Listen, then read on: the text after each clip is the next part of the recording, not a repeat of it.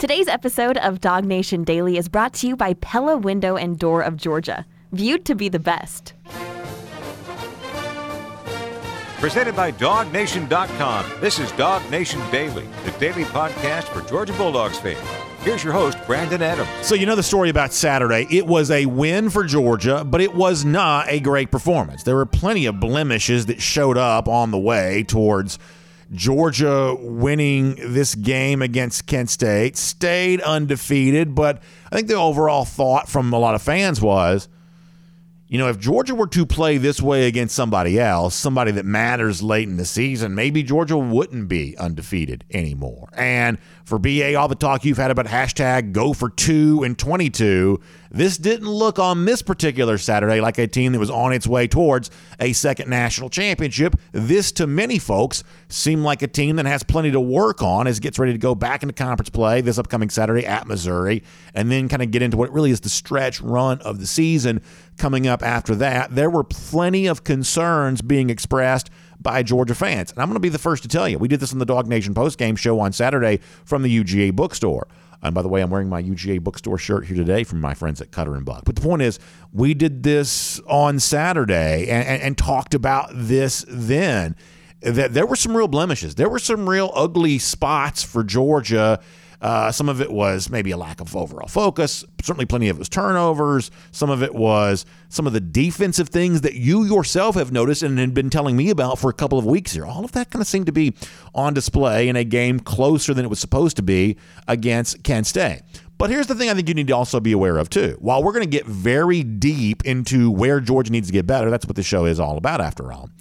I think it's also important to note how Georgia is being perceived nationally after a game like this, and it's actually a little bit different than you might think. I think some of you were poised to see Georgia drop from the number one spot, either in the coaches poll or the AP poll after Saturday. That didn't really happen.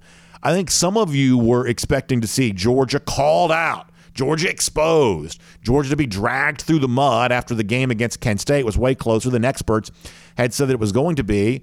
That didn't really happen either. Instead, something different seems to be taking place. To the extent that anyone's really talking about Georgia-Kent State at all, it's not the Georgia team that's been criticized here.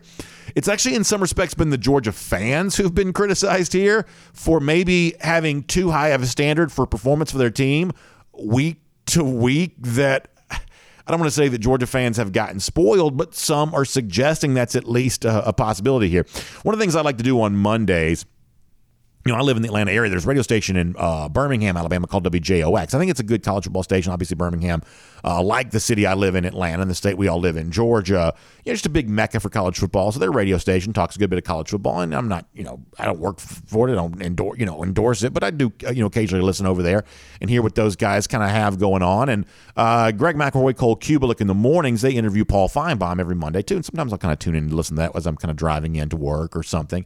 And so, especially in a day in which I want to see what people kind of outside Dog Nation are saying about Georgia, McElroy, who played at Alabama, works for ESPN, Cole, who played for Auburn, works for SEC Network, Paul Feinbaum, who's kind of a representative figure of a very sort of, common denominator opinion as it relates to the SEC. You know, what are those folks saying about Georgia? Well, today, this morning on WJOX in Birmingham, Paul Feinbaum wasn't talking about the Georgia performance against Kent State. He was talking about the UGA fan reaction to the performance against Kent State. And this is at least worth considering as a data point here that maybe some of the frustration that Georgia fans have shown, some of the concern that Georgia fans have shown, maybe some of that is a little bit overblown. Don't take my word for this. Take Paul Feinbaum's word for this. WJOX in Birmingham this morning. Georgia fans just not happy with the way that their team looked in a 39-22 win against Kent State. Yeah. So what? I mean, Alabama has been dealing with this, forever. But quit getting hung up on a game. I mean, Georgia fans right now, Cole, are in one of the most dismal stretches of football they're going to see in a long time. And so they played Kent State, okay. Well, Missouri this week. Was it Vanderbilt and Auburn or Auburn and Vanderbilt? However that stretch runs. Georgia cumulatively is going to be favored by about 1 billion points over these next 2 to 3 weeks. and they're going, and they'll have a good game and a bad game. Really, they're not going to be tested, and Kent State just happened to be that team that caught Georgia on an early kick that they were not overly motivated, and Stetson made some mistakes, and it doesn't mean one thing. You hear Paul Feinbaum there saying it doesn't mean one thing.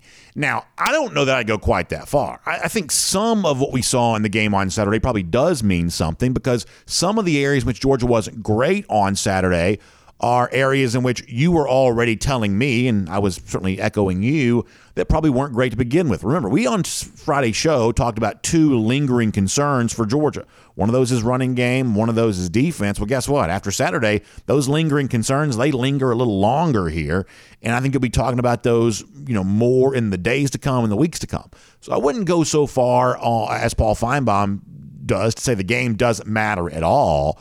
But it is a reminder that for Georgia fans who are very focused on what happened against Kent State and very, in some cases, concerned that maybe the perception of Georgia is going to change and all of a sudden people aren't going to think Georgia is as good as they thought Georgia was after 3 weeks, I think what you're left to conclude here is actually nobody was really watching the Georgia game at all. People just didn't really care. It's just not interesting. Yeah, it was closer than it was supposed to be, but it's not all that interesting to people who were a little more plugged in what may have been happening between Florida and Tennessee or Arkansas and Texas A&M. They just weren't that into the Georgia story and all of this. And the other thing that Feinbaum kind of points out here, which I think is really true, is that this Kent State game for Georgia comes in a stretch where next week they're at Missouri, who's probably the worst team in the SEC. Georgia's nearly a 30-point favorite on the road.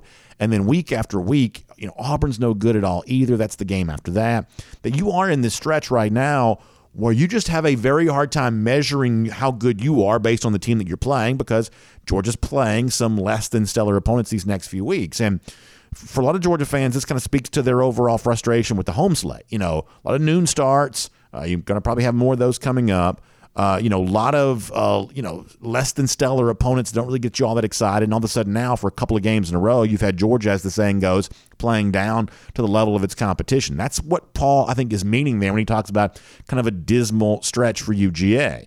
But overall, the game being some sort of harbinger of doom for Georgia, Paul Feinbaum says, no, that's not the way that I see it, and I think that it's at least worth considering that outside perspective. And if you don't believe Paul Feinbaum, or you don't want to listen to Feinbaum, and you certainly would have plenty of reasons maybe not to want to, but if you don't want to, then maybe you might listen to Kirby Smart, who in his post-game press conference on Saturday wasn't nearly as alarmed by the bad game, and it was a bad game. He wasn't nearly as alarmed by the bad game as maybe some people thought he might be. Kirby Smart actually said, in a lot of ways, Georgia showed some improvement, or at least set the groundwork for future improvement based on the game against the Golden Flashes. This was a little bit of a surprisingly positive spin from Kirby. It was from postgame on Saturday. Take a listen.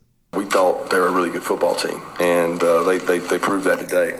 We also played the entire game without punting the ball once, and really had 4 turnovers when you consider the fake punt included on that. So you're not going to grow up and mature. This was a growth week for us. We really talked about growth the entire week. I was very pleased with how our guys approached the practice and the games and the leadership.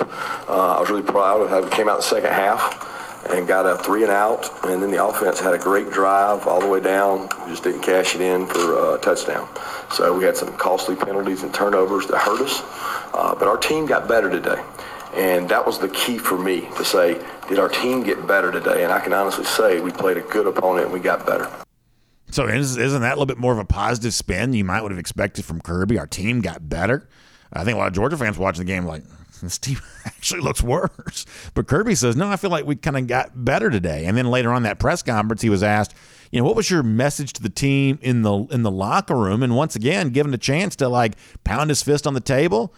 And maybe this is all just for show. Maybe Kirby's just acting here. But, Kirby, once again, kind of took a little bit of a positive spin on it from the post-game press conference one more time on Saturday. I told them I thought they played really hard and really physical, and they played a really good football team. And when you're honest with your team, they believe you. Like when you walk in on Monday and you say, hey, this team's really good.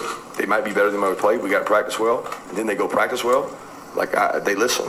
And after the game, you're not going to go back and say, well, guys, this team stinks. No, I'm not. That's a good football team. They won their conference last year, and they got a really good conference. They played 2 other ranked teams really tough. I mean, I got a lot of respect for Kent State and the coach and the coaching job they do. So I'm not down about where our guys play. If you turn the ball over 4 times, you're going to be in ball games like that. So we got to prevent that first.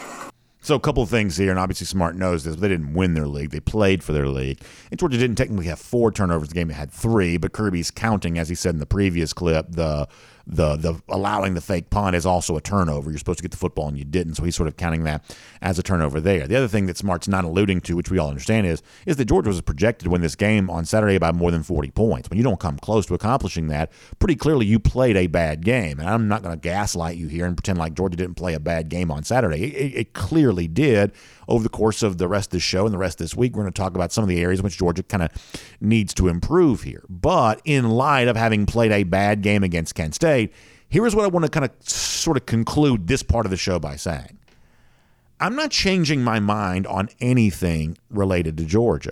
You've heard me say a lot, hashtag go for 2 in 22. That's still on, y'all. We're still go for 2 in 22. Georgia's still going to make a big push towards a second national championship here in the year of 2022. That's not really changing. Also, you heard me say last week on Twitter and on the show that I think there's a chance this team in 2022 is better than the team in 2021. That's not changing either.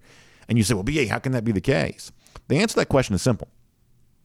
It's because the standard isn't perfection. Now, obviously, when you're coaching up and pushing players, then you sort of act like it is. But in reality, we see this play out game after game, year after year, with team after team. The standard for greatness is not perfection. If that be the case, then last year's team wouldn't have been national champions, because the 2021 version of Georgia, the national champions, was far from perfect. They played at least one bad offensive game against Clemson, probably played a second against Florida. They played a terrible defensive game against Alabama in the SEC championship, but ultimately came back from that to win the national title. And at Georgia, had they not won the national title, it would have been Alabama, who also, I think Bama fans themselves would tell you, they played awful in the Iron Bowl against Auburn, did not play great against LSU, lost a game to an average as grits Texas A&M team. They themselves weren't perfect either. So last year in the national championship, what'd you have? 2 imperfect teams battling it out to see who was the best. And for Georgia, it's the same kind of deal here right now. Saturday proved they are imperfect. Shrug it off and say, oh, well, that doesn't mean we still can't be the best. Maybe even better eventually than Georgia was in 2021, and certainly a chance to still go for 2 here in 22. That mission is still on, but Saturday's game reminds you there is still some work that needs to be done. My name's Brandon Adams, and this is Dog Nation Daily, the daily podcast for Georgia Bulldogs fans, presented today by Pella Window and Door of Georgia. And glad to have you with us, no matter how you get to us today. Live on video, 10 a.m., Facebook, YouTube, Twitter, Twitch, Radio Noon, Athens Sports Radio 96 The Ref, podcasts wherever you find them, including the world-famous DogNation.com. We are just happy to have you with us, no matter how you get to us. Live on video all across all those platforms. The big thanks to our friends at Pella Window and Door of Georgia for making it all possible. They can equip your house with energy-efficient windows and doors. It's fall now. You're kind of heading towards that time of year when you start to think, ooh, it's a little crisp and cool in the mornings, and it doesn't really last. It gets warm again before it's over with. So we're almost in that time of year where it's like you got the heat kind of at the night and the morning time, and that air conditioning kind of in the afternoon time, and whichever you have, the heat on in the sort of cold weather season, or the AC on in kind of the warm weather season, when you're spending big bucks on those energy bills, and right now it seems like that stuff's super expensive, when you're doing that, you want that energy to stay inside your house where it's supposed to be. That's what better windows and doors can help you do. They also look better on the outside. Curb appeal is a big deal here. You want to be a good neighbor. Good looking house on the outside does that. Also, you start thinking about, hey, one of these days I may want to sell this house that I live in right now, and better curb appeal, sort of better exterior appeal of your house gives you a chance to have better resale value. In some cases, that can be true there as well. And that's what Pella Window and Door of Georgia can help provide for you. You know, survey after survey, year after year, Pella Window and Door of Georgia is really recognized as a brand leader here in the metro Atlanta area. Folks know how quality the product is. If you stop by and see them in their experience center in Duluth, kind of put your hands on the product, you can see that there for yourself there too. You can also have a no pressure consultation with one of those Pella experts. They can talk about the installation options available to you, the wide array of products that you can choose from, and really give you the information you need to understand that Pella Window and Door of Georgia is truly viewed to be the best. There's also great savings in place right now, too. A few more days for you to take advantage of no payments, no interest for 12 months and 50% off qualifying installations. That's between now and September 30th, so I hope you'll do that. As I said before, stop by and see them right there in their Experience Center in Duluth, or check them out online, pellaofga.com/DogNation. That's pellaofga.com/DogNation. You can also give them a call, 678-638-1496. That's 678-638-1496. Pella Window and Door of Georgia is viewed to be the best. All right, we're going to get John Stinchcomb here in a moment. He's viewed to be our best when it comes to analysts on this program on Mondays. Always fun to get his perspective and opinion when it comes to Georgia football. We'll do that with him here in just a little bit. That'll be a good conversation. Before that, though, I do want to go around the doghouse here today, and it's assisted by our friends at AAA. Now, I told you about this on Friday's show, that it was really interesting to me to solicit a lot of fan opinions last week. We do a Q&A piece at Dog Nation each week called Gimme 5, where people send their questions in. We kind of answer the questions, and last week was kind of my turn to do it. And I got a lot of submissions. And it was amazing to me how many of those were related to some concerns that Georgia has on defense. And so I wanted to spend some time on Friday's show speaking about what had been spoken to me about people who were like, hey, B, are we sure this defense is elite? Are we sure this defense is, all world right now, only giving up 10 points coming into the game, but, concerned with this and concerned with that and concerned with, on and on it goes. And the point that I made in response to that on Friday was, going into the game, that if you look at the yards per play allowed number, this is simply the total yards that Georgia's given up divided by the number of plays the defense has been on the field for, that the yards per play number through 3 games was already higher than it was last year. Going into Saturday's game, it was like 4.25, whereas last year for the full season was just 4.1. And what I said was, given the fact that Georgia was at that 4.1 number after having played Alabama twice, Michigan, who had the Broyles Award winner at offensive coordinator in the college football playoff, and a team like Tennessee, which is a pretty high-powered offense, that after having played all of that, Georgia was only at 4.1, and yet before Georgia really got into the stretch of playing its best offenses in 2022, they were already at a higher yards per play number. What I told you on Friday was, you can go back and listen to the show if you missed it. What I told you on Friday was, is this is a defense that is destined to give up more yards than last year's team did. And if you give up more yards, eventually you'll also give up more points too. That's kind of what's ongoing for Georgia right now, and some of that was reflected in how the game against Kent State played out. And so the question you have to ask yourself is, well, what do you do about that? What do you do about a defense that right now is going to be a little bit more, or I should say a little bit less stingy than last year's defense was? What do you do about that? Well, here's a couple things that would help right away.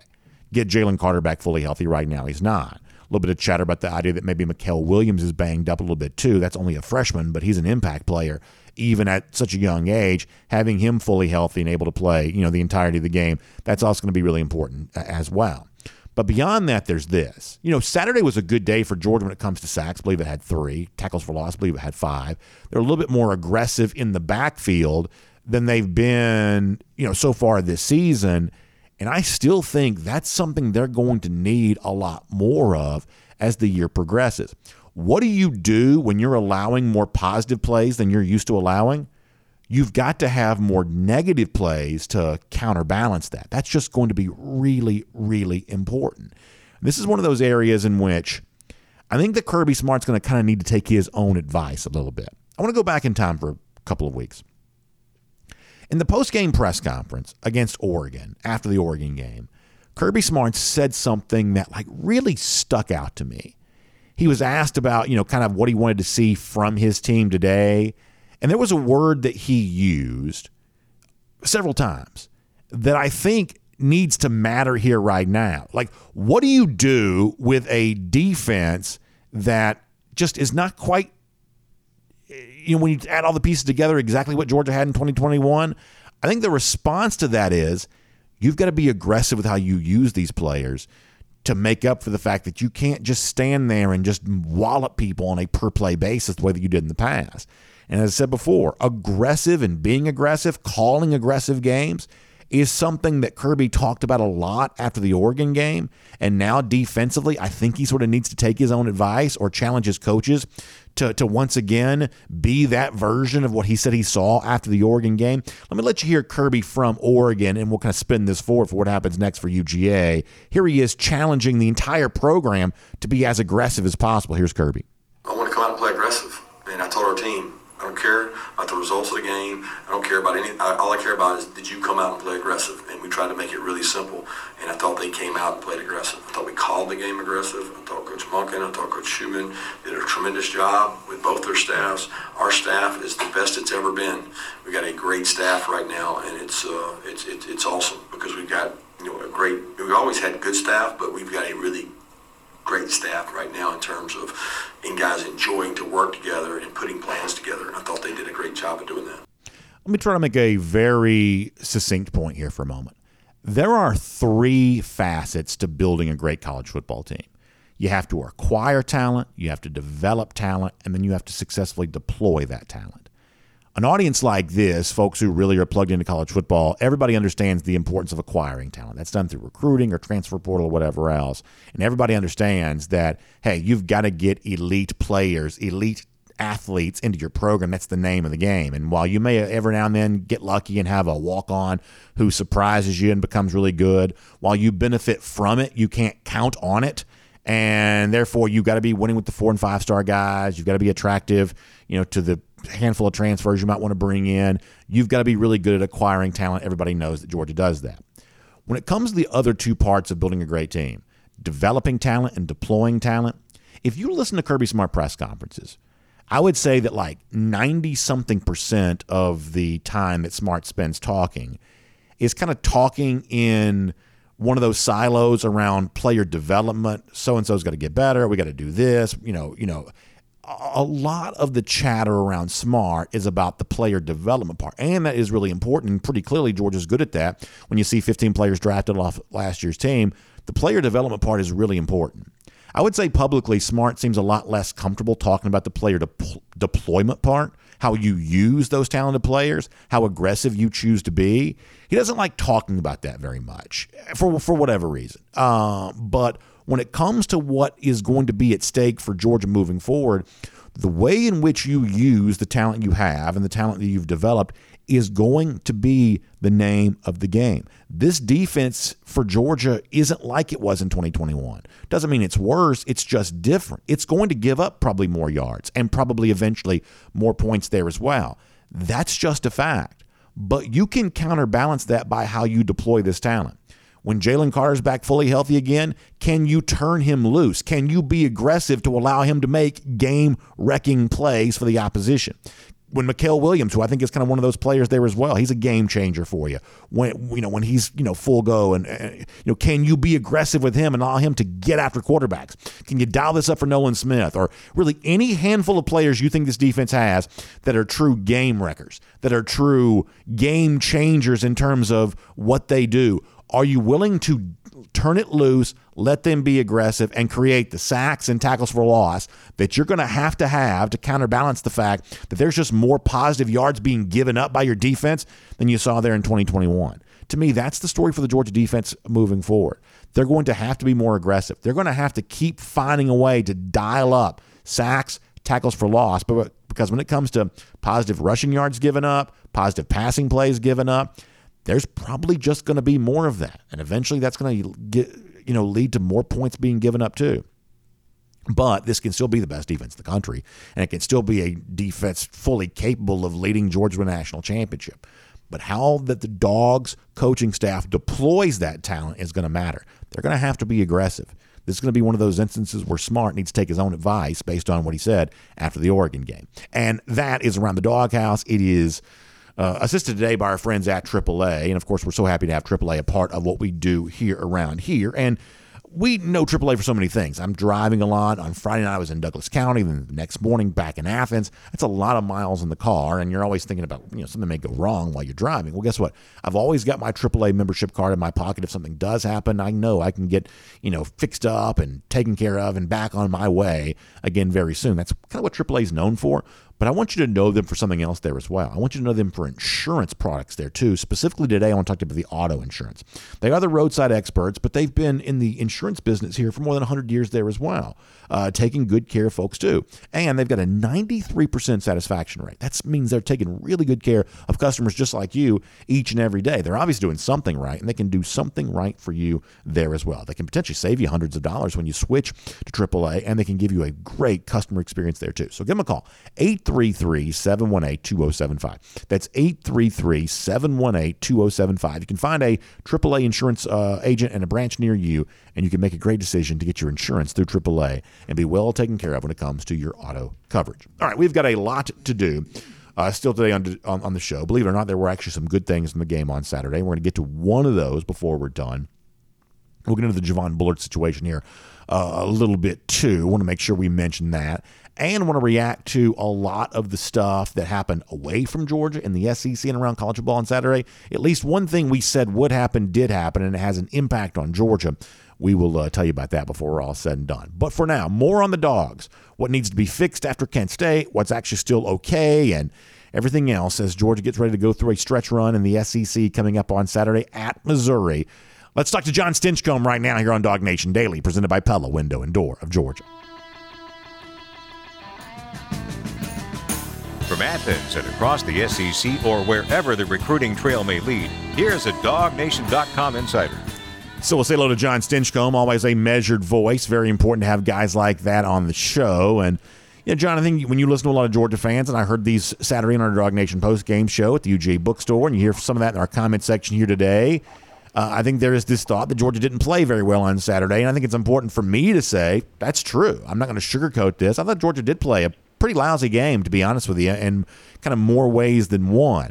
I'll also add to that doesn't necessarily, in fact, it doesn't change my overall look for this team. Still think they can be the best in the country this year. They may even, when it's all said and done, be better than the team from a year ago. But there were a couple of instances on Saturday where you were reminded, there is work that needs to be done. What was your overall takeaway from the Dogs against the Golden Flashes?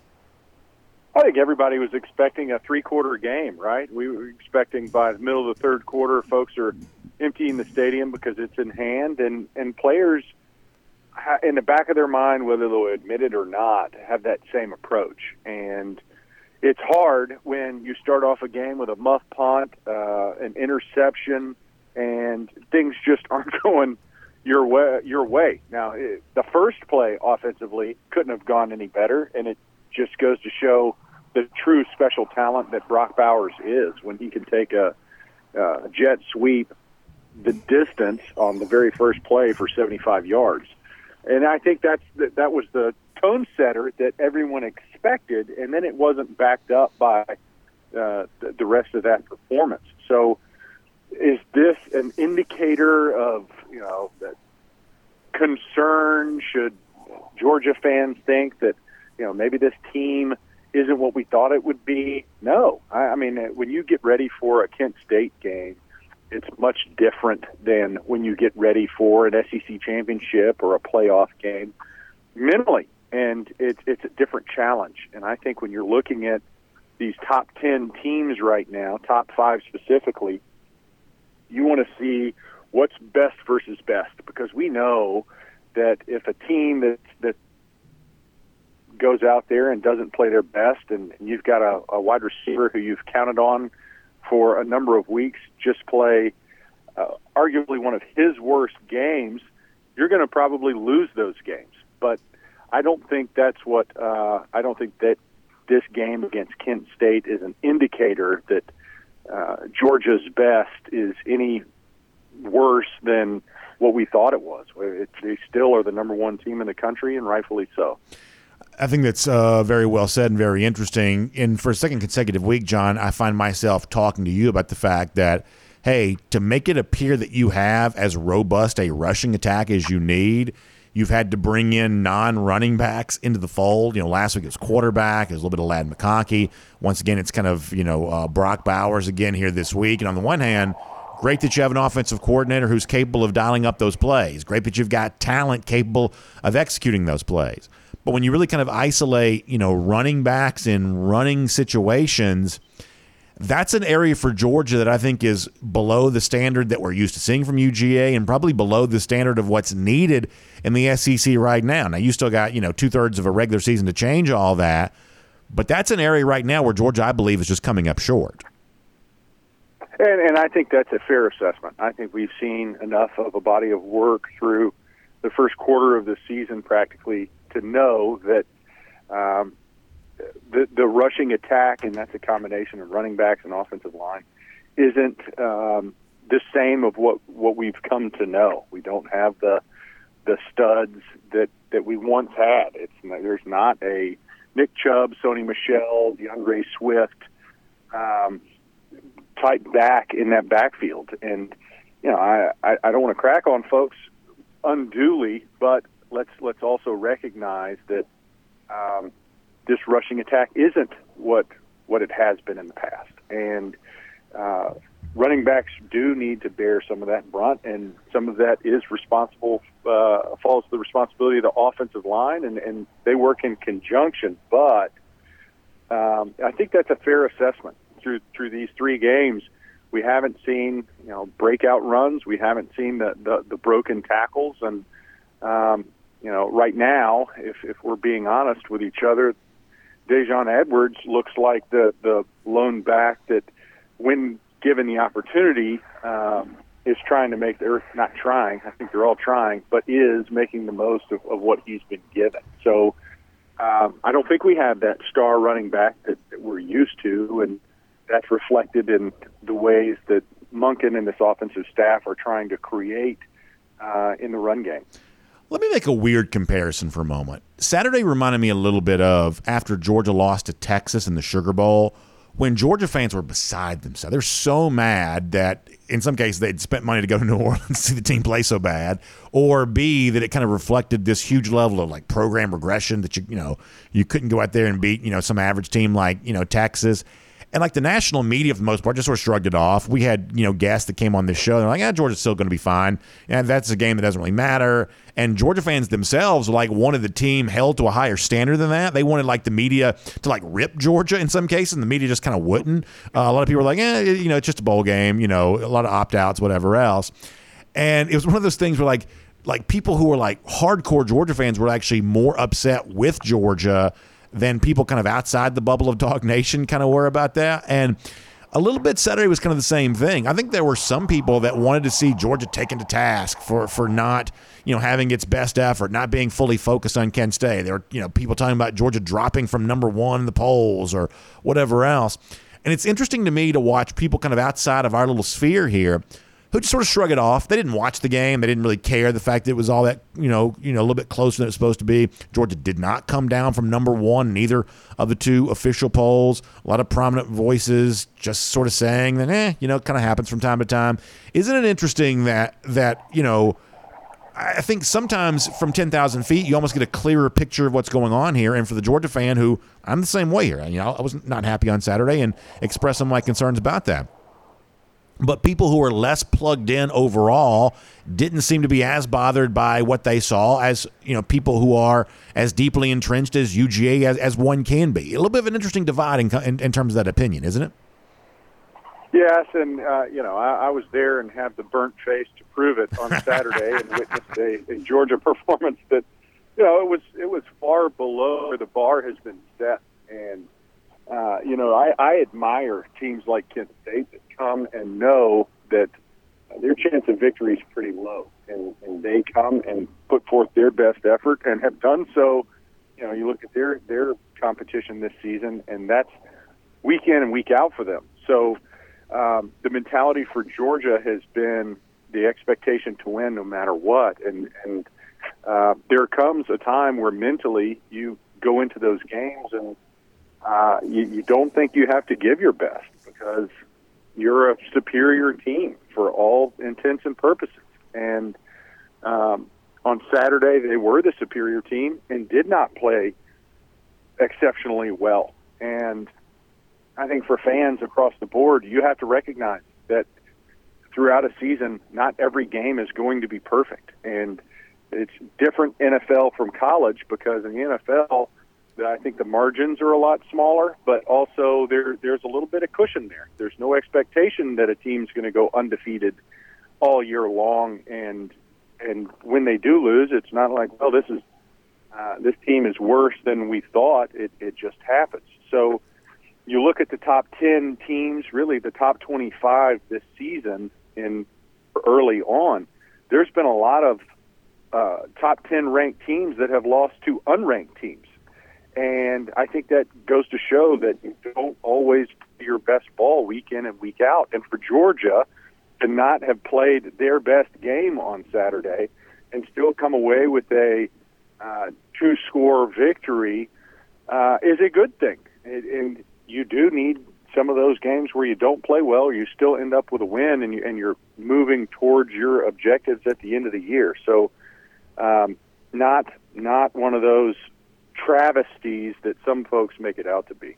Yeah, along those lines, let me tell you what the one, I guess, kind of concern that I do have, and, Saturday I think unearths this a bit, and I talked about it before you joined us. A lot of fans have been expressing this for a couple of weeks too, is that this Georgia defense is going to be different than last year's team was. We knew 5 first-round picks had to be replaced, and, you have a lot of, kind of newer faces, in kind of new places. I talked about in the inside linebacker spot how, when you see the greatness of Kobe Dean, the greatness of Roquan Smith, that greatness kind of emerged for both those guys in year 3. And you're talking about, guys playing right now who are just less experienced than that you wouldn't see that level of greatness even from guys like Jamon Dumas-Johnson, who eventually may be that good, but in year 2, you probably just won't see that from them right now. And so far, it seems like that's kind of true. This is a Georgia defense that's just going to be a little less stingy when it comes to yards and eventually probably points as last year's team was. And to me, John, that puts an onus on this Georgia coaching staff to really identify who your game-changing players are. When he's healthy, Jalen Carter's one of those. I believe that Mikael Williams is probably one of those. I think Malachi Starks may be one of those guys too.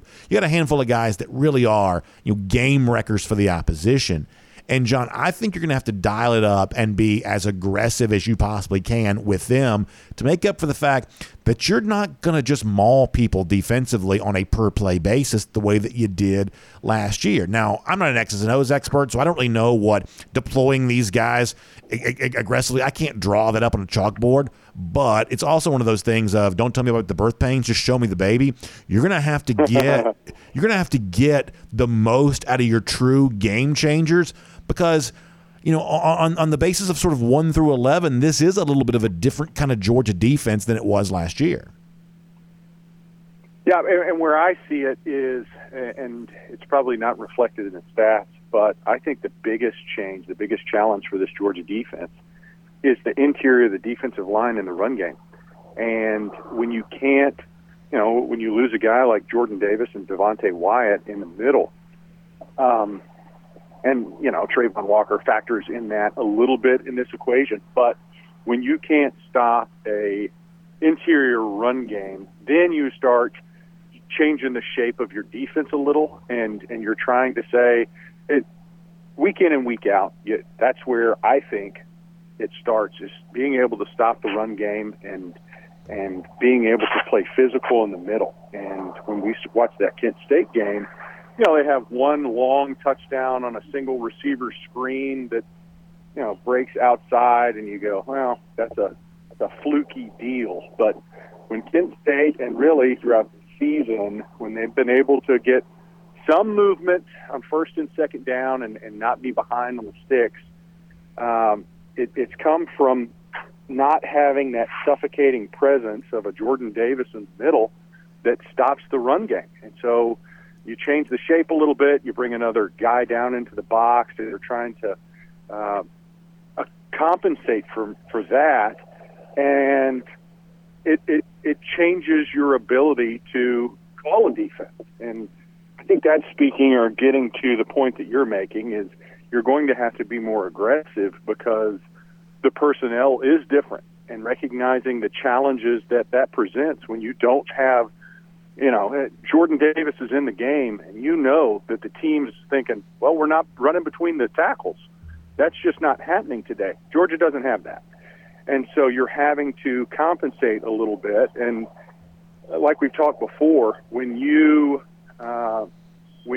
aim at something, when you, for every play call, for every concept, there's pros and cons.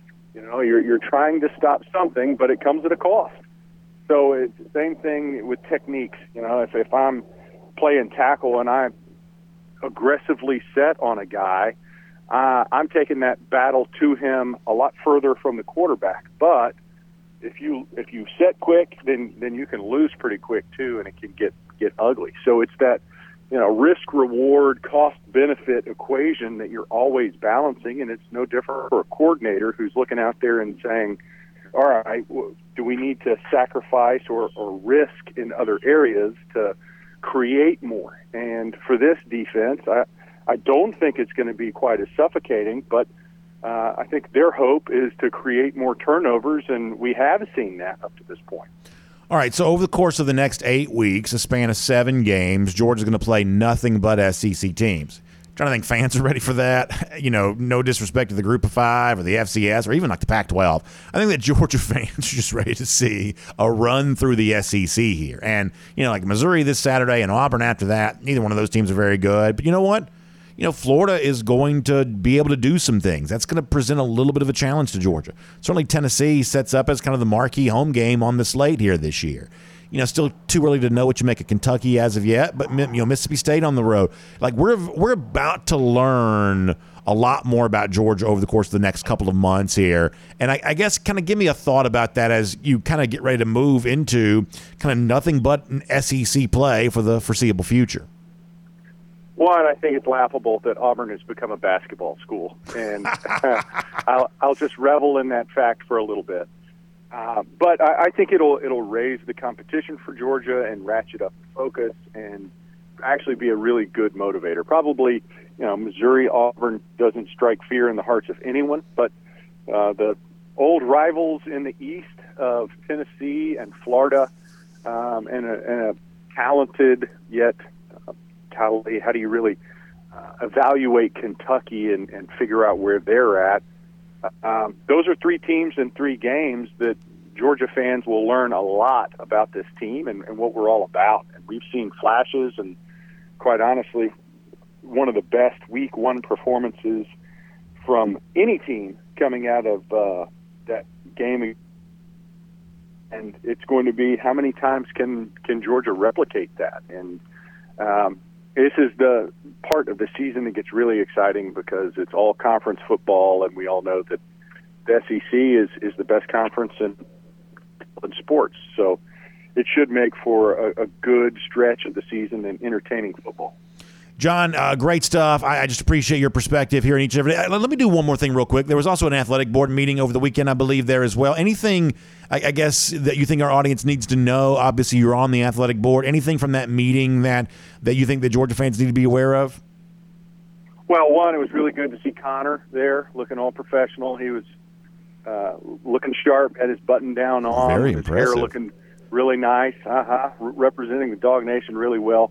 But for Georgia, I still marvel at the fan support. So they've started a $300 million campaign, and over the next few years, and $65 million has already been raised towards that effort. And obviously helps when you win a national championship, but there's so many loyal Dog fans.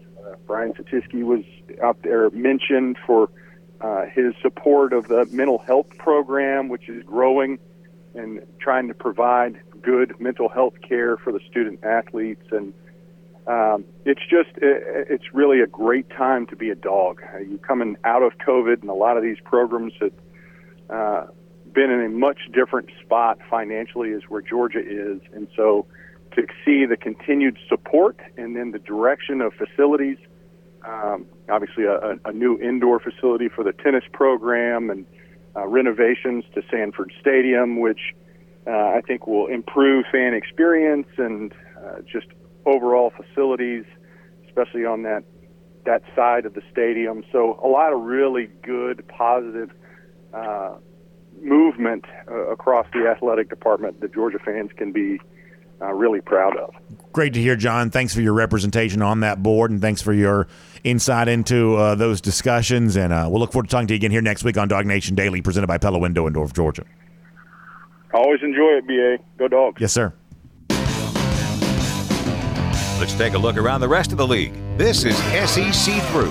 All right, nice to hear that from John Stinchcomb there. Great insight into the UGA Athletic Board. That's a body that John is a part of, and obviously it's nice for us to have such a sophisticated member of like the inner circle of Georgia athletics here on this show each and every week. John's a great guy, and we appreciate his insight into all of that. What is it? Less pleasant of a topic, but I just do want to just sort of squeeze this in real quick. I don't have a ton on Javon Bullard getting arrested over the weekend. We're not going to like hide from discussing it. It happened. Suspicion of DUI is the charge here on that. I don't really know like what the response from Georgia on this is going to be. I'm presuming that Kirby today, when he does his press conference, will say that the discipline will be handled internally. I'm sure there's somebody somewhere that knows exactly how much time he's expected to miss for this, if any. I just am not. I just don't remember. I don't really care all that much. But I mean, Bullard's a big time player. He's an important part of this Georgia defense. But I just don't get that into having a big grandstanding opinion on this. But I will say this though. Like, I'm in my 40s now, and so I see, situations like this a little bit different than maybe I would have in the past, because I can envision a time in which one day my kids will be around the same age too. And I think I speak for, parents and adults, coaches, whatnot. Like, it's really hard to convince young people of this one thing, which is that life is obviously unfair. And one of the specific ways that the unfairness of life shows up in that you can make a decision in a matter of seconds that can impact your life for decades. And this is kind of one of those things that I do take drinking and driving pretty seriously. That's the allegation against Bullard here. So I take that seriously, and I hope that he learns from this the way that a lot of young folks kind of learn in this stage of their life, that you can't do stuff like that. That's dangerous. It's putting yourself at risk. It's putting other people at risk, and that's a terrible thing to have to live with for the rest of your life. It's putting your entire future at risk. And I get it. People say, well, kids are going to be kids, whatever.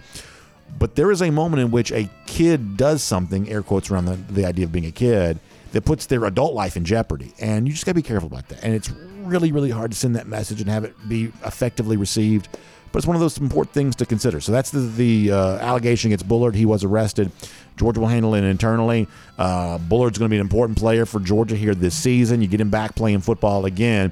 But decisions like this matter, and they carry more weight and more risk than sometimes folks realize. So always the challenge of being an adult, trying to get that message across. And generation after generation, it never seems to get any easier on that front. That said, let's transition here to a much happier topic, and that is being on the high seas with Royal Caribbean. Can't wait to be doing all of that with you come April. And, of course, we're cruising around the SEC with Royal Caribbean here right now, and, talking to some folks who are getting on those Royal Caribbean cruise ships and the fun, the excitement they have around all of that. And it reminds me, and in fact, last night I was talking to my wife about this. We're looking forward to being in December on board Wonder of the Seas. And I love the fact that not only is it a great cruise ship experience, for me, it's a great chance to be on a ship I've never been on before. Wonder is a really kind of a brand new ship. It's the largest cruise ship in the world right now. It's actually about to have a permanent home, or at least for the foreseeable future, permanent home there at Port Canaveral, short drive from where I am here in the Atlanta area. And I'm looking forward to being on board, looking forward to encouraging you to take a cruise on a ship like that there as well. Love the big, massive cruise ships. But there's also things to be said about some of the other ships in the fleet for Royal Caribbean there as well. Because sometimes when you're on one of the smaller ships, I think what's cool about some of the smaller ships is, for someone who's never cruised before, sometimes being on a ship that's a little bit smaller, a little bit easier maybe to kind of navigate if you're not quite used to the experience. But also the ships themselves have a chance to sometimes visit more exotic ports. And that's one of the things that's kind of fun to think about when it comes to some of the smaller ships in the fleet. And I don't say small, I mean just smaller than the very biggest of the big. That's one of the things that Royal Caribbean provides. We're going to be on Independence of the Seas for the Dog Nation cruise coming up, and that's a great experience there as well. It's kind of the best of both worlds in a lot of that. We're visiting Nassau in the Bahamas. We're visiting Perfect Day Coco Cay. It's just going to be so much fun. So if you go to the website, royaldogs.com, that's royaldogs.com, a website set up specifically by our friend Jessica Slater. She's the travel agent that Royal Caribbean has specially selected to help book this Dog Nation cruise for us. So if you'll give her a call, 770-718-9147, that's 770-718-9147. You can find out all about it, all the great things going on with the second annual Dog Nation cruise here, the second ever Dog Nation cruise. Jessica's going to help you out with that. You can visit her website, royaldogs.com. It'll give you all you need to know. And then I'll see you on board because we are going to have a great time. All right, we have a lot of work to do here because we've got to cover a lot of the games from this weekend and kind of what it means from the perspective of a UGA fan here. Let me start with Tennessee and Florida. And one of the things you may notice from time to time around here is that when we talk about a lot of these other games, we kind of do it sometimes through the lens of the point spread and kind of the gambling factor on this. And that's true for us, even though we know that many of you don't bet on the games, don't have any plans of betting on the games. It's not important to you. But the reason why sometimes I think the point spread is interesting is because I do think it gives you a little bit of a perspective on how the game was played. It sets an expectation for what should happen, and then we can kind of judge when the game is over based on what did happen. And I think the Tennessee-Florida game is the perfect example of that. On the one hand, Tennessee's undefeated, and that's a pretty big deal. On the other hand, I don't know that Tennessee has really done anything to exceed expectations that we had about them before the year began. We thought they were going to be pretty good, but you may remember in the kind of off-season leading into the start of the season, what we said was, hey, can you take games that you're supposed to win by 7 and can you find a way to win them by 2 touchdowns? Can you take a game that you're supposed to win by double digits and actually win by, like, say, 17 points? Can you extend yourself based on the expectations that are going to be in place for you? And thus far, Tennessee kind of hasn't done it. It won on the road at Pitt, but it had to have overtime to do so, and frankly had to come back from a deficit in order to get that to happen. Saturday against Florida was supposed to be a little bit of a crowning achievement. It's supposed to be, game day on hand, big national TV audience, and certainly the atmosphere and the crowd was all, great, and Tennessee obviously got to win, something it has not done much against Florida in the last decade plus. But overall, I think that Tennessee actually was kind of beneath expectations in this game. So I think as you move into the second month of the season, I think you move into that month still trying to figure out exactly what Tennessee is. This is a team that's got a chance to win 10 games. They're going to lose to Georgia. They're going to lose in all likelihood to Alabama. They may beat everybody else. And yet, I'm still not quite so sure what that means because there's a chasm of difference between the two best teams that Tennessee plays and virtually everybody else. No doubt that Josh Heupel, I believe, is doing a good job with the Vols. But when you use the point spread as your guide, supposed to win by double digits on Saturday, not doing that against Florida, I think you're sort of left to conclude that Tennessee actually left a little bit of food on the table, a little bit of money on the table against the Gators here this week. And so from a perspective of expectations, Tennessee's actually a little bit underneath what I expected from them here to begin this year, although we did call the Florida cover. You'll remember that going back to last week. Another team that's here right now, and that's Auburn. Auburn, and we told you this going into the Penn State game last Saturday, they're just really bad. And I don't think that folks realized how bad they were going into Penn State. We told you they were going to get blown out. They did. And they struggled to beat Missouri on Saturday. And that's actually a little bit surprising because Missouri is even worse than Auburn is. And now Auburn's down kind of its fourth quarterback. You've lost Finley. You've lost Calzada, although I guess there's a chance that maybe Calzada might have a chance of coming back. Some folks saying that he may not be quite as hurt as once anticipated, although I still don't quite know how much Auburn even wants to play him. Obviously Robbie Ashford now banged up too. There's a chance you may be going to Holden Grainer, the kid from Benedictine, who signed with Auburn this past year. But beyond that, at quarterback, they're just not good. And it's just one way or another, one of these days, Harson's going to get fired. He's just beneath the standard of what's required in the SEC. And the boosters this time are going to get to pick the coach they want. This was an ugly game. It was not well played by either side. I think, obviously Missouri's a team that you don't typically have a lot of expectations for, but I would say that Eli Drinkwitz right now is below even that. This was not a pretty display of SEC football, and it ironically is the next two opponents for Georgia.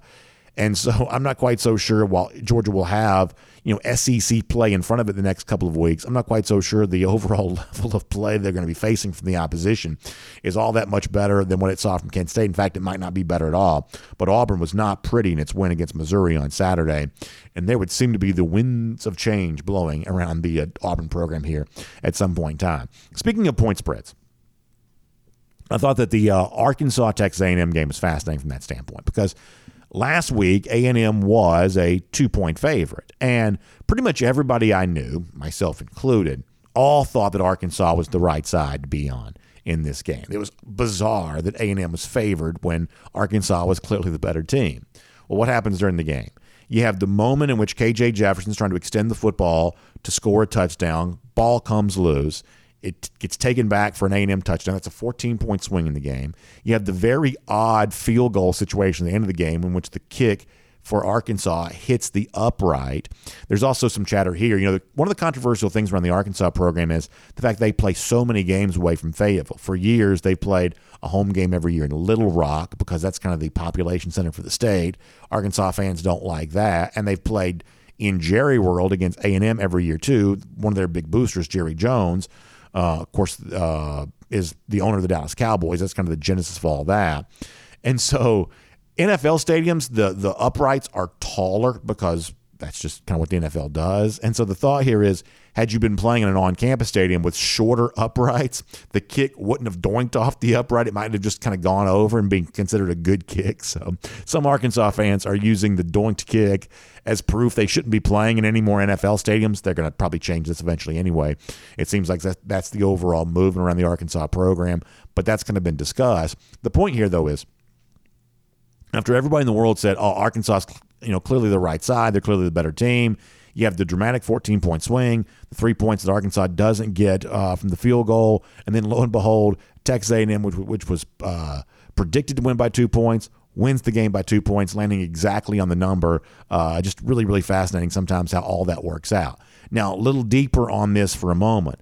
I think the coaching point here, at least what's been told to me, is for a guy like Jefferson trying to extend the football, that, hey, in that spot, that's not something you're supposed to try to do, that there are plenty of coaches that just don't teach it that way. Don't extend the football unless it's the absolute last final play of the game, because you open yourself up for the for the fumble here, and that's kind of what Jefferson did there in that moment. I think also, and I love Sam Pittman, most of our audience does here too, but I think there's also a little bit of something to be said for the fact that they got pretty conservative late, kind of playing for that field goal, as opposed to maybe being a little bit more aggressive, saving timeouts, trying to score a touchdown, and then giving themselves a chance on the other side defensively if the kick doesn't go in. So a little bit of an odd situation for Pittman there at the end of the game. And then keep your eye on this for A&M. Yes, their offense is pretty wretched, and even Saturday, Max Johnson's overall numbers weren't quite so good. But if you shake off and overlook the upset loss to Appalachian State here for a moment, last 3 games for A&M against top 10 competition, they've won all 3. And that's what Arkansas was there on Saturday. And obviously some of this dates back to last year against Alabama. But 3 straight wins on the field straight up for the Aggies against top 10 teams. So at least consider that while the offensive stuff isn't being close to figured out, is it Devon Achane? Is that how you say his name? That's a pretty good-looking running back right now. So maybe the Aggies are in the midst of kind of figuring some stuff out as they head into the stretch run of their own season. And then finally there's this. Texas, I told you before, they're the college football version of cosplay. They are just pretenders. They look like college football, but they can't go out there and actually function like college football. They got beat by Texas Tech, and that's the last we'll probably speak about them until the next Texas is back iteration, which is certainly only a few months away. Oklahoma also upset there as well. And Oklahoma, I swear, I'm not as deeply entrenched in the Big 12 as I am the SEC. It seems like they lose to Kansas State every year. Do they? It seems like, I don't care who the coach is, who the quarterback is, it seems like Oklahoma loses to Kansas State every dadgum year, and this is another example of that. And so Oklahoma was a team that I was pretty high on, and I don't quite know where this leaves them on the other side of all of that. The ex-Oklahoma coach, Lincoln Riley, went into Corvallis, got a win against Oregon State, but as we told you, lower scoring game than the experts were calling for, maybe a little closer than the experts were calling for there as well. So USC stays undefeated and had to earn it on the road there at Oregon State. Clemson, they beat Wake Forest, but this is not a team right now at the same level of the very best teams in the country. They're just not extending themselves enough from their ACC competition for me to believe that's true. The game against Wake Forest, I think, stands as proof of that. One final point here, and then we'll get ready to kind of move on to the Georgia Bulldogs once again. But I told you last week that I really felt like one of the things that had been interesting around Georgia was all of the attention being paid to UGA and all the praise that Georgia was getting, that some of that was simply a byproduct of really nobody else in the national level had asserted themselves at all. Alabama hadn't played very well against Texas. Ohio State hadn't played very well against Notre Dame. Clemson hadn't played very well against Georgia Tech week 1. You had other teams that just flat out lost, that there really hadn't been a lot of national stories as of yet. And so Georgia was getting a lot of hype and attention last week because it was one of the few nationally elite teams that had played very well through weeks. That we said eventually somebody else was going to kind of emerge. Well, maybe Saturday was an example of, at least in terms of the hype and attention they're going to get, teams like certainly Ohio State and dispatching Wisconsin, they were pretty dominant there in that game. Final score makes it seem like it was less so, but Ohio State completely demolished, Wisconsin. Michigan got another pretty easy win against Maryland. That in the Big Ten, teams like the Wolverines, teams like the Buckeyes are going to start getting more talk and more chatter. I think that Penn State's probably close to getting some of that too. And so for Georgia fans who've, over the course of the last couple of weeks, who've been just sort of feeling like Georgia's been getting too much hype, we said eventually there'd be some national teams to absorb some of that. And I think over the course of the next couple of weeks, you're going to see that in the Big Ten with Ohio State in particular. Just something to keep in mind if you sort of felt like Georgia's been getting too much hype as of late. And we'll make that cruising around the SEC courtesy of Royal Caribbean. Let me also give a shout out to my friends at Merriweather and Tharp, your source for Georgia divorce. You can find them online, theatlantadivorceteam.com. That is theatlantadivorceteam.com. Divorce is not a fun topic, but for many of you, it is a reality. And so your situation can be made better, your chance for a happier next season of your life made more likely by the advocate you trust to walk with you through this difficult chapter here right now. So that is what our friends at Merriweather and Tharp are all about. Your source for Georgia divorce. You can find them online at theatlantadivorceteam.com. All right, Dog Nation Daily presented by Pella Window and Door of Georgia today.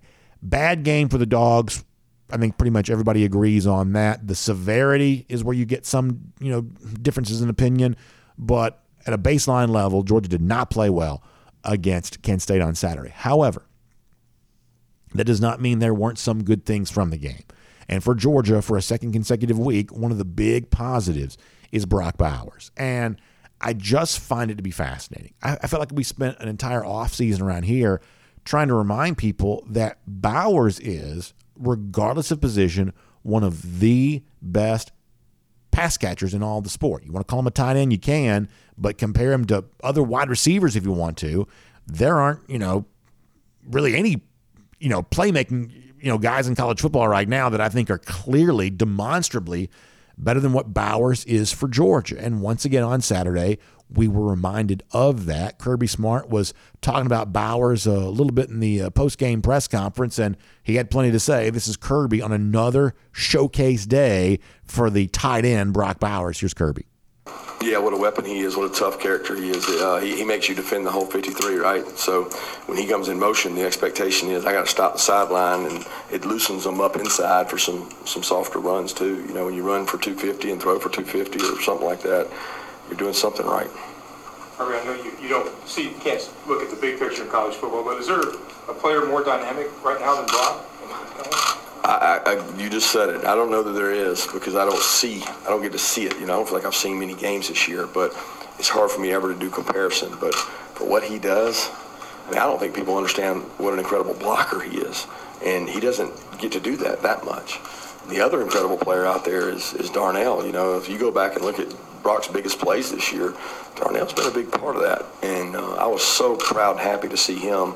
The first play of the game, he's wide open, and the play was to go to him. And Stetson took a shot, being aggressive, and Darnell was there. The very next play, Brock gets a touchdown, and Darnell's celebrating. He's the first one in the end zone to go celebrate with him, and his block sprung him. And, again, Darnell's blocking combined with what Brock does on the perimeter and even the catch Darnell made today was pretty incredible. So the package of those two, they complement each other really well. You've heard me say this before. Coaches try to say as little as possible during their press conferences, but if you let them talk long enough, they will eventually reveal what they're worried about. And this is the second consecutive week that Kirby's been asked a question about Brock Bowers, and he pivoted the answer back towards Darnell Washington. I think there's probably clearly a little bit of a concern about making everybody feel like they're involved in the situation here at Georgia, making everybody feel like they're a part of the story in the day and age in which, guys just have other options. I think that Kirby's revealing to you a little bit of concern about that, especially in the case of Washington, who did choose to stay at Georgia and has apparently had a great, last several months and getting ready to be a very important part of this Georgia story here right now. And I get the reason why Smart feels the need to pivot to Darnell, which he's done 2 weeks in a row, when being asked questions about Brock Bowers. I get all of that.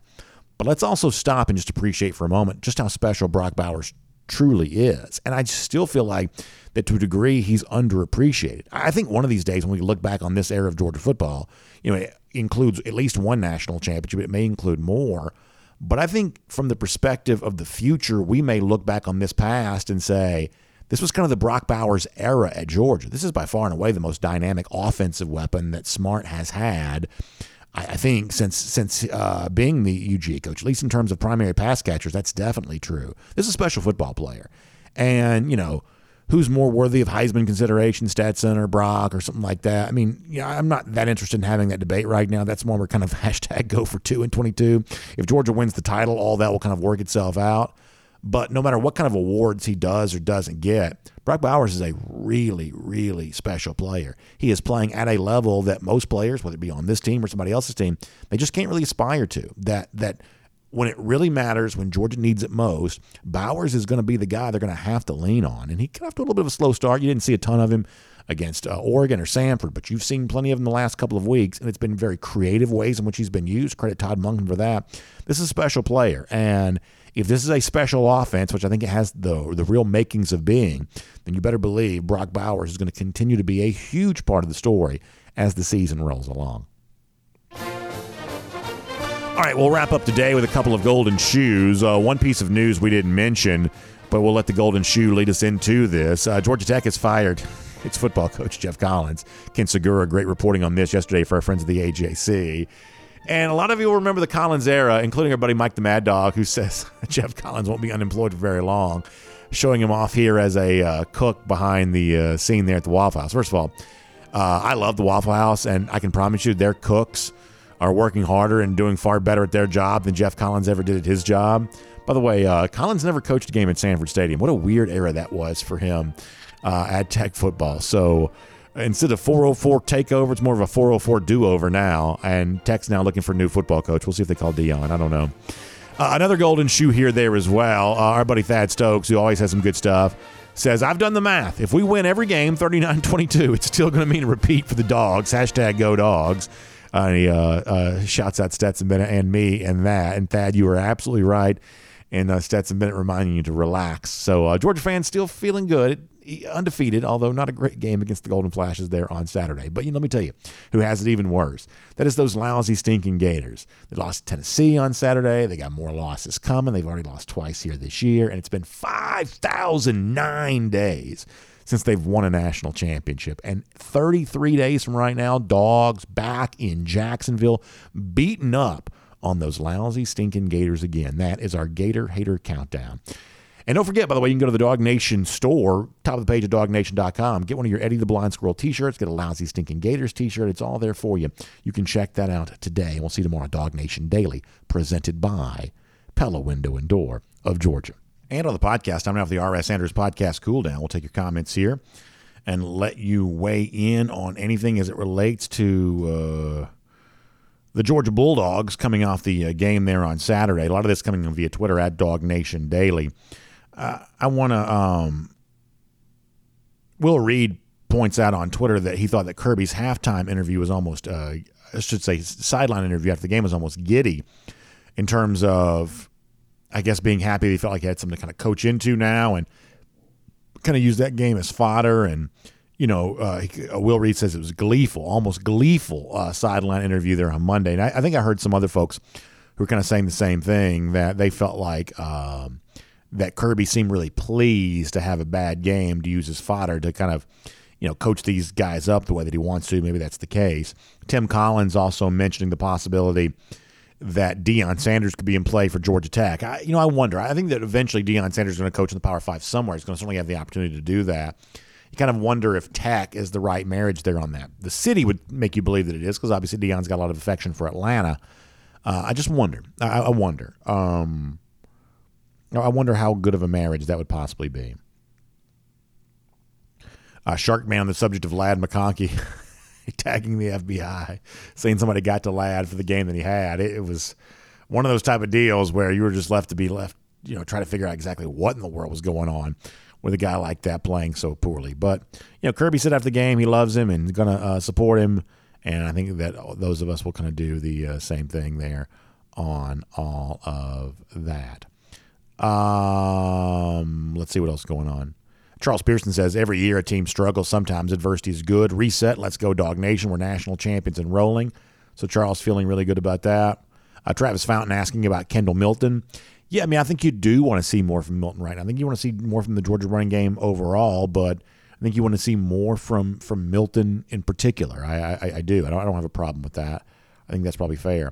Nicole, and I mentioned this in the postgame show on Saturday, she kind of got on me saying, are you going to call up this defense, or are you going to keep touting this team as untouchable because they won the national championship last year? I don't know if I've said they were untouchable, but I do think this team is capable of still being the best team in the country this year, and as I said before, capable of even being better than they were last year. Perfection is not the standard. But in terms of issues with the Georgia defense, I don't think it took this game on Saturday for us to see they had some issues. We've been talking about those now for the last couple of weeks. We even talked about them on Friday's show. So your overall point's a correct one that, hey, for Georgia to be the best at the end of the year, it needs to be better then than it is now. But we kind of already knew that was true to begin with there on that. Chris, who goes by GoDogs8419 on Twitter, also pointing out that, last year you look at Georgia against teams like Vanderbilt or Charleston Southern or UAB, and there wasn't the letdown against lesser competition the way that it seems like there's been this year. And I think that's a fair difference to point out, that maybe that team just had more veteran leadership that made games like that less possible. Georgia did play, pretty lousy on defense against Alabama in the SEC championship. And as I mentioned during the show, a couple times the offense didn't probably show up last year either. So, last year's team didn't exactly achieve the standard of perfection, but certainly it was way better against, non-competitive opponents than Georgia's been so far this year. I don't deny that necessarily. All right, so good comments. Thanks for being here. We will also see you back here tomorrow for our R.S. Andrews podcast, Cool Down, after the show, and invite you to check out R.S. Andrews online for your air conditioning, heating, plumbing, and electric needs. They'll show up on time. They'll do the work that's promised, the price that's promised. You can trust R.S. Andrews and all of that. We will see you then. Dog Nation Daily, presented by Pella Window and Door of Georgia. Talk to you tomorrow, everybody.